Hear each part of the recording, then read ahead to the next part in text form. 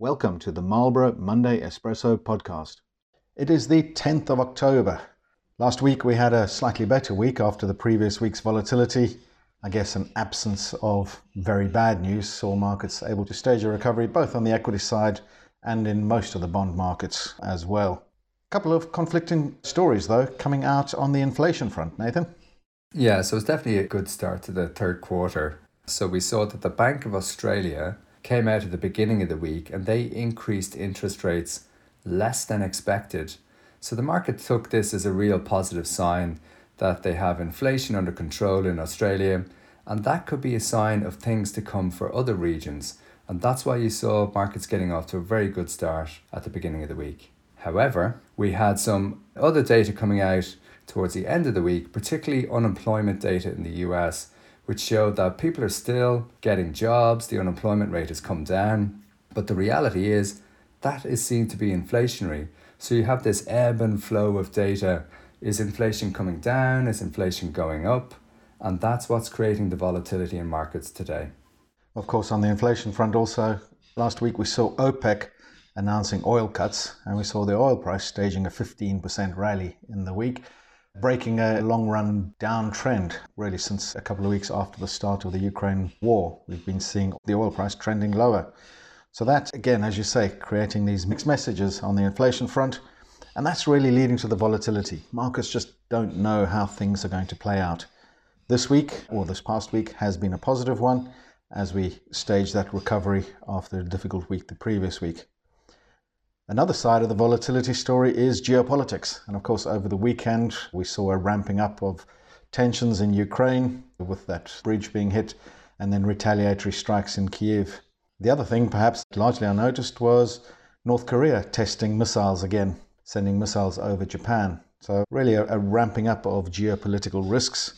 Yeah, something that we've now become used to, but really important to keep that in the back of our mind. Looking ahead this week, we will see the start of earnings season in the US.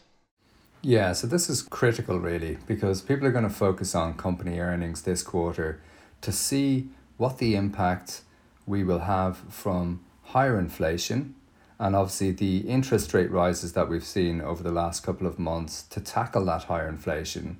So are those interest rate rises going to impact companies' profits or their profit margins?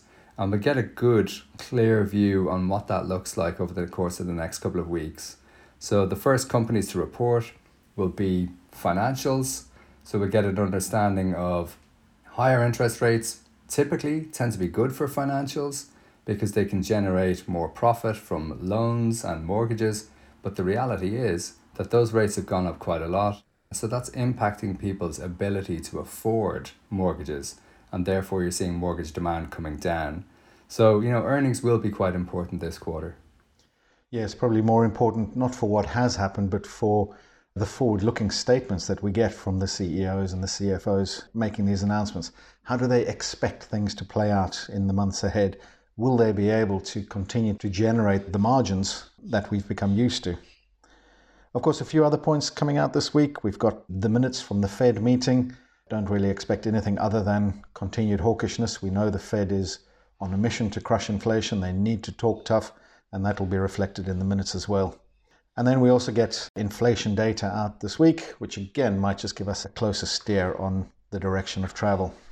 Yeah, so particularly with that inflation point, the important piece is that inflation in the US looks like it's peaked at about 9.1%, and the inflation readings over the last couple of months have been coming down lower.